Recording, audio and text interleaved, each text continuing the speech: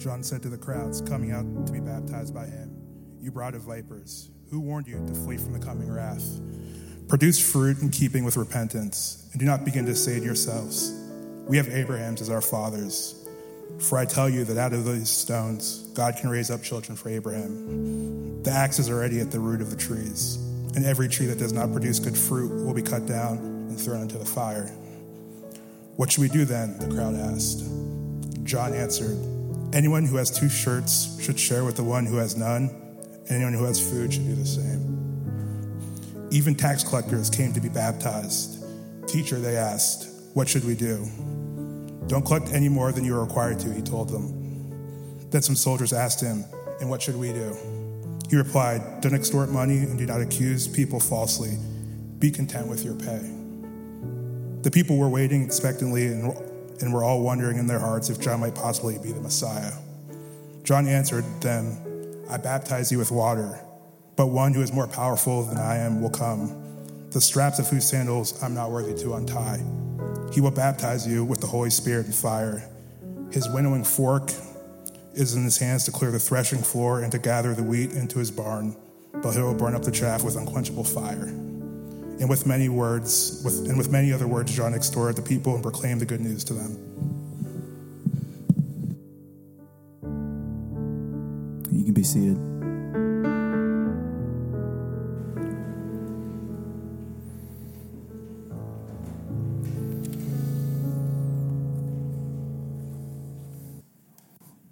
Whenever I used to read about John the Baptist, his teachings, who he was as a person, both in the Bible, sources outside of the Bible, because there are sources outside of the Bible that speak about this man. I'm often struck by how harsh and straightforward he is, and whether or not he was a healthy guy in his own spirit. He really, if you're reading John the Baptist and you think, that really made me feel good, you might want to read it again. He's a bit of a character. And so when I used to read his teachings and about him, again, both in and outside the Bible, I often wondered how out of sync he must have been in his own day and within a thinking and civilized society in which he lived. These people are not unevolved. These people were smart. These people were intellectuals, the same as we have today. And here's this person who's living in the wilderness around the Jordan, and he's just yelling things and castigating people, and it's very interesting and compelling, and yet somehow he's got a lot of followers. He's got a lot of people that cut. So I don't know if he's this guy, he's sort of this way in his teaching style, but if you get a beer with him, he's fantastic. That guy, you bring a friend to John the Baptist's, religious service, and he's like, this guy's a little weird, but he's really funny, once you get to know him. I don't know what the situation was, but again, seriously, I do think how out of sync he must have been, and how out of sync he might be today if he was in our midst today saying these sorts of things about being sons of snakes, and I brought an axe, and it's all sorts of strange things. It must be weird. And then I thought about Twitter. Now, social media in general is fun. It's what it should be for, in my opinion, just memes and funny. And the occasional update here and there, but it's fun. It's generally a good and healthy thing. It's where we learn about your friends, your families, the food you eat, the stack of books you're into right now, what your Enneagram number is. What number are you if you have to post something about your number every day? What number is that? You don't want to say. Yeah. People say I'm an 8. I don't really know what it means. I got looped into an Enneagram breakfast once, and it was interesting. Is this astrology? What are we doing? Where's Elijah up here on the drums?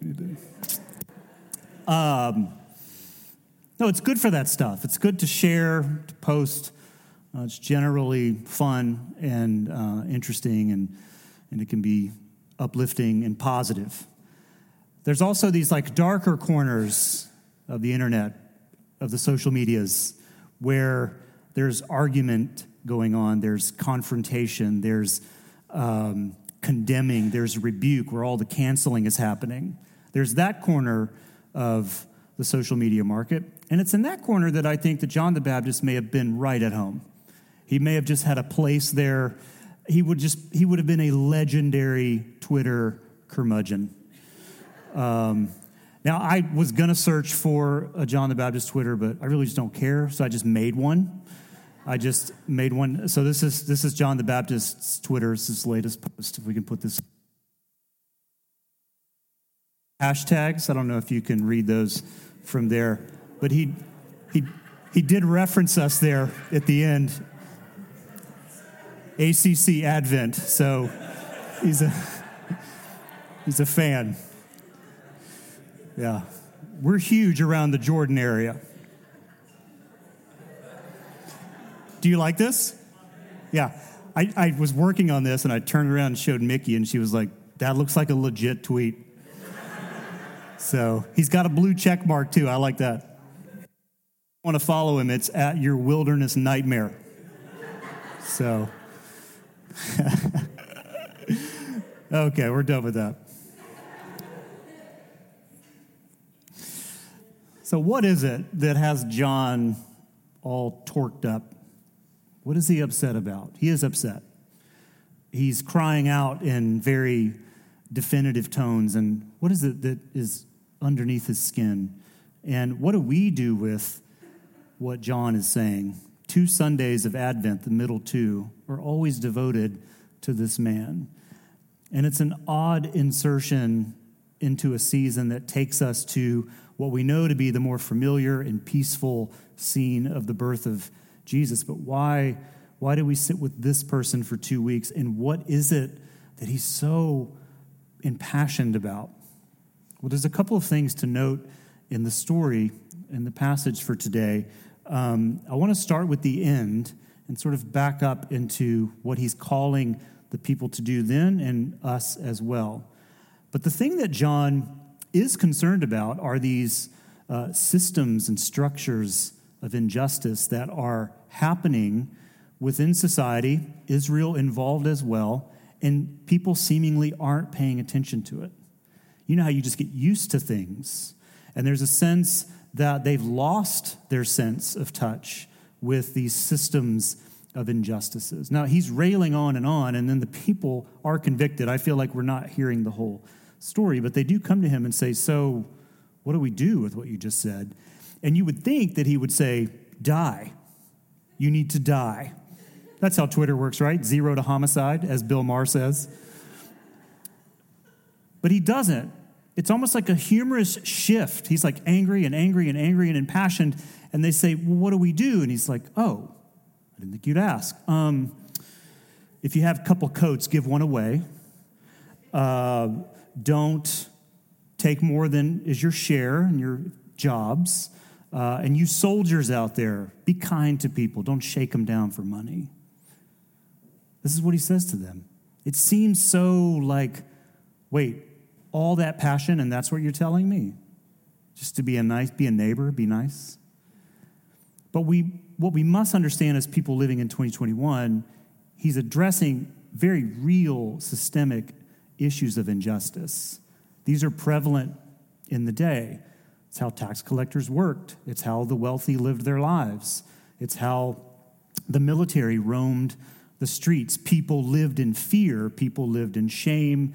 People lived thinking that they weren't enough. People lived in need. Most of the ancient society in this part of the world was at the poverty level or worse. And so when they ask him what they should do, he goes directly to the thing that is underneath their eyes, but they don't. They've lost sight of it. They don't see it, they don't hear it, they don't smell it anymore, which is normal for us. We get used to the way that we live, and we forget that other people don't live like us. And that's how it works with money or no money. Rich is just anybody who has more than you, and poor is anybody who has less than you, and that's a sliding scale. And it's easy to sort of assume that everyone is like us. And so John points out these systems in which they are living that are causing all sorts of problems and pain, and they are structures of injustice. So why does he care? Well, there is a sense of human dignity that belongs in the story of God, that all of us have been made in his image. And when human dignity begins to be deteriorated by society, by people, by both the worlds that we live in and the people that we know, when we feel and see the dignity of humanity being torn apart, it bothers John. It bothers him. It bothers God. That when he sees you, when he sees me, we are made in his image, you are his children. And when there's an assault on your dignity, when you are made to feel less than you truly are, it bothers God. Amen? And so it's not just that he's saying, oh, share a coat, don't shake people down he's talking about ways in which the world operates when it loses sight of people's dignity. When people can just be rolled over by society. So he's pointing that out. If we want to take it down to a more simple, understandable chunk, it's simply to love your neighbor as yourself. That we see the other as our neighbor, whether they are truly our neighbor, truly our friend, or truly our enemy. We are to see all people as neighbors. And so for John's audience, he really senses that they've lost that. And he's angry about it. Why wouldn't he be?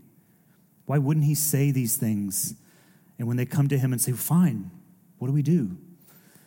He just gives them a very simple yet profound and difficult task to actually do. It's simple on the surface, but to really do these things, to really change the way that we live in order to restore the dignity of people, to treat people as equals, to love our neighbors, not easily done. It's easily said. It's not easily done. But he's also the forerunner of Jesus. He knows in his heart that he is announcing the coming Messiah. And so in a way as well, what John is doing is saying, the thing I'm telling you to do is the thing you're going to see in the coming Christ. Now, he knows that in his heart. I was telling some people on the porch this morning that what's very interesting about John is that although he sees himself as the herald of the coming Christ, and he points at Jesus and says, that's the guy, don't follow me anymore, follow him, there is a point in John's life where he's not quite sure if Jesus is really the one, because Jesus doesn't do ministry like John does. Jesus doesn't have a Twitter account. Jesus isn't railing against people like John does. And so when John is in prison, he sends word to Jesus simply saying, hey, are you the one we should be expecting, or should we look for somebody else? Because he doesn't seem to be living up to the same standard that John had for people. Jesus comes in lower with grace and mercy and love, and he challenges from that realm instead of where John is coming from. But John does have enough foresight to know that the very things he was telling the people to do, they're going to see in the Messiah. And one of the things we know from all the great ancient, modern theologians and everybody in between is that what we see in Jesus is not just a way to God, but we see also a way to be human. That Jesus is an example, the example of what it means to be human. And so John is pointing forward and saying, what you're going to see in the Messiah is this. What he will be about will be these things. You will see this. You will be challenged in this way. John is saying, this is what is coming. And so be prepared for that. Stay awake for that. Don't miss it. If we back up in the text, he uses these words, bear the fruit of repentance. Isn't repentance a great word? No, it's not. You're like, please don't talk about repentance. I'm gonna. It's probably not what you think. It's this beautiful, the Greek word is metanoia. And it ultimately means changing the way that you think, the way that you see the world around you. It's putting on new lenses through which you see the world. To repent is in part to change your mind about things. We're always repenting. We're always evolving and growing and changing. So it's not a thing that you do once so you're saved. It's a way of life. To always ask God to be the center of our thoughts, to fix our vision on the things that he wants us to see. That's a life of repentance. In the Hebrew, the word is teshuvah.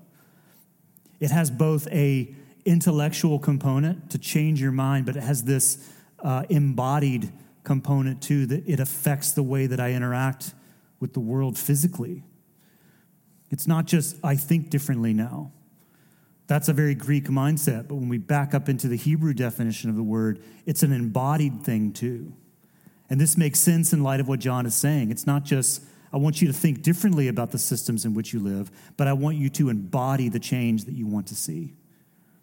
I want you to actually do something. I want you to take your life and actually leverage it in ways that are good and healthy and that restore the dignity of people. And so when John says, bear the fruits of repentance, that's what that means. Take the thing that you're changing in your mind and let that be embodied. So repentance is not a thing to be afraid of. It is a thing to enter and to let it be a part of who you are all the days of your life. This is what he means by the axe is at the foot of the tree, which sounds so scary. But he's just saying, I'm here to chop the old things down so that the new things can grow. The axe is an image of renewal, not judgment. It's a symbol of something new to come. Amen? This is what John is imploring his listeners to, that this is the thing that is coming. And I want you to be prepared for that. It involves a posture of repentance, of not just tinkering with the intellectual part of my faith and the way I view the world, but allowing it to be embodied. Today is the third Sunday of the Advent season, and Advent is marked as a season by things like anticipation, preparation. We are all preparing for Christmas in some way, which I think anymore just involves like a really strategic session on Amazon, and just to knock that out. But whatever, we're all preparing for that. But in terms of the biblical story and the Christian faith, the church sits in this season as a way of being reminded that, oh yeah, Christ is coming, Christ has come, and he continually comes to me in all sorts of ways, and I must continually prepare a place for him in my life. That I must be a place of residence for the presence of God in me, so that when I'm in the world, that it's leaking, it's finding its way into conversations and ways that I encourage and ways that I help, ways that I embody his grace and mercy. Advent is about making room for that. It is about making room in our minds and hearts and in our strength so that Christ may live in us and through us, that we might be an animated presence of God in the world. He says, well, you can make room in your life for God to work through you in all of these ways. I love what Flannery O'Connor says. She says, for me, it is the virgin birth, the incarnation, the resurrection, which are the true laws of the flesh and the physical. Death, decay, destruction, those are the suspension of those laws. I'm always astonished at the emphasis the church puts on the body. It's not the soul, she says, will rise, but the body glorified. That it's good to be human, and that you and I have these bodies in which our mind works to animate us in our everyday worlds. And John is simply inviting us to think about how it is that God is living through us in the places of greatest need and in the places of unseen needs, where we might just be a good presence for someone and everything in between. And so I want to leave you with that today as we begin to close out this third week, or really begin this third week of the Advent season, that you think on these things in the coming day. Keep your lamp trimmed and burning. Keep your lamp trimmed and burning. Keep your lamp trimmed and burning. See what the Lord has done. Sister, don't get worried. Sister, don't get worried. Sister, don't get worried, for the work is almost done.